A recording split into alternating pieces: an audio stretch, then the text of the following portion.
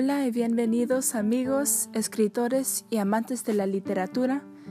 Me llamo Sara y esto es Lumbriteratura, el lugar en que hablamos brevemente sobre diferentes obras clásicas. El tema de hoy es la drama de Pedro Calderón de la Barca, La vida es sueño, escrito durante el siglo XVII, también conocido como la Edad de Oro. Ponemos en perspectiva lo que estaba pasando durante este tiempo en el mundo.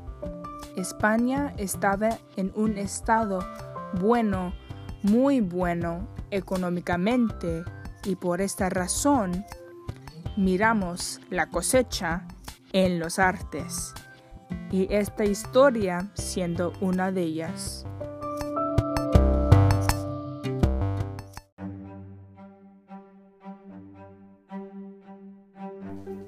La obra sigue la vida de Segismundo, un hombre confinado por la mayoría de su vida, por un presagio dado cuando nació que hiciera destruidor.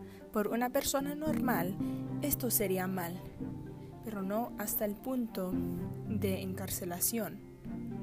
Lo que hace a Segismundo diferente de otras personas es que es un príncipe, y un rey destruidor sería ruinoso para un país.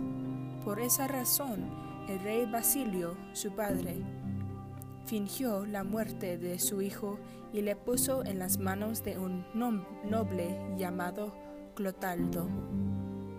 Con el ando del tiempo, el rey Basilio comenzó a cambiar su mente sobre atrapar a su hijo y crea un plan de dar a Segismundo la oportunidad de probar si la profecía era correcta.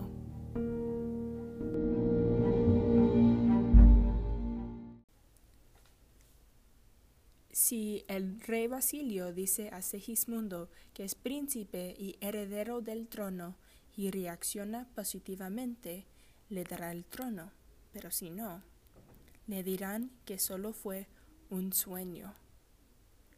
Llevan a Segismundo al castillo separado de la esclavitud en el momento que su padre le confiesa la verdad de su identidad.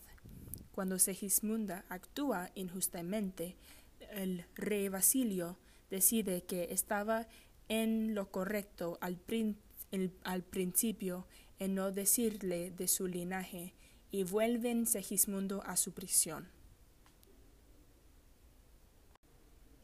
Miramos la tema central en este punto en que Segismundo sentía que todo lo que pasó fue real, y Clotaldo le asegura que todo fue un sueño y que nada podía ser posible. Después de este momento, Segismundo dice una de las citas más conocidas de la drama.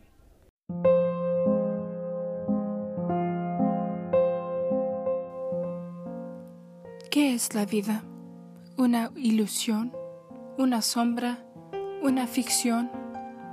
Y el mejor bien es pequeño, que toda la vida es sueño, y los sueños, sueños son.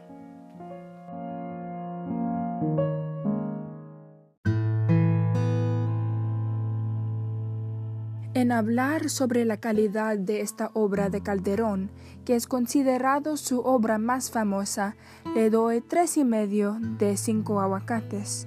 Reconozco que los dramaturgos, lectores y aficionados de Calderón me van a perseguir por mi opinión, pero la razón por esto es en donde califico esta obra en las categorías de facilidad de leer, qué interesante era y si era pensamiento provocativo.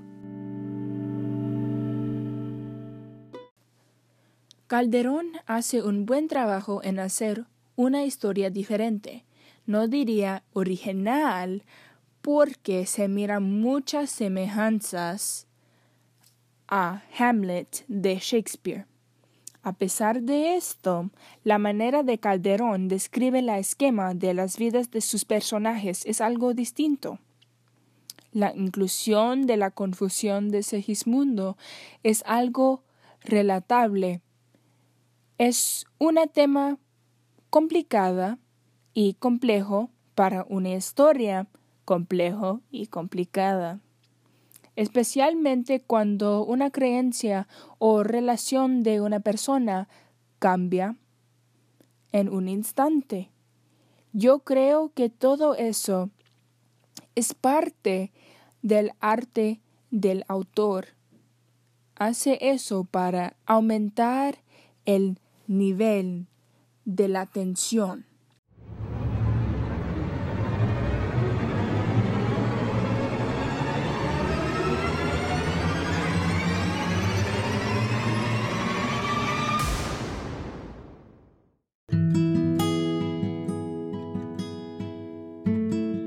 Además, si les gusta la drama, tal vez disfrutarán este libro. El nivel de vocabulario era un poquito complicado para entender, especialmente por el sobreuso de la figura retórica de Hipérbaton. Pero sin embargo, si el existencialismo es algo que les da interés, les recomiendo muchísimamente que lean este libro.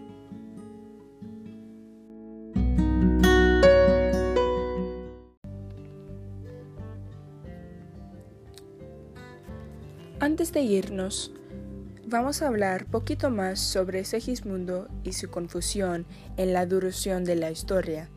Segismundo tiene dificultad en distinguir entre su vida diaria y lo que todos dicen que es un sueño. En su pensar nos hace cuestionar nuestras vidas en totalidad. Calderón propone que una persona no realmente sabe qué fue la vida verdadera hasta que tomamos nuestro respiro final y que quizás nuestro destino está en nuestras manos.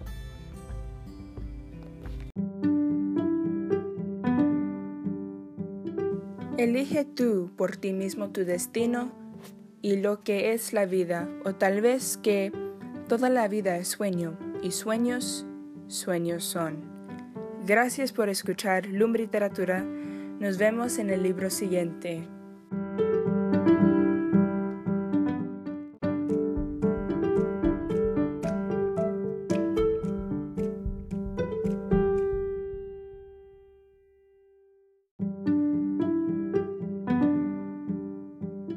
Si tienen preguntas o quieren hablar más sobre el libro, me pueden escribir por correo electrónico a lumliteratura@gmail.com.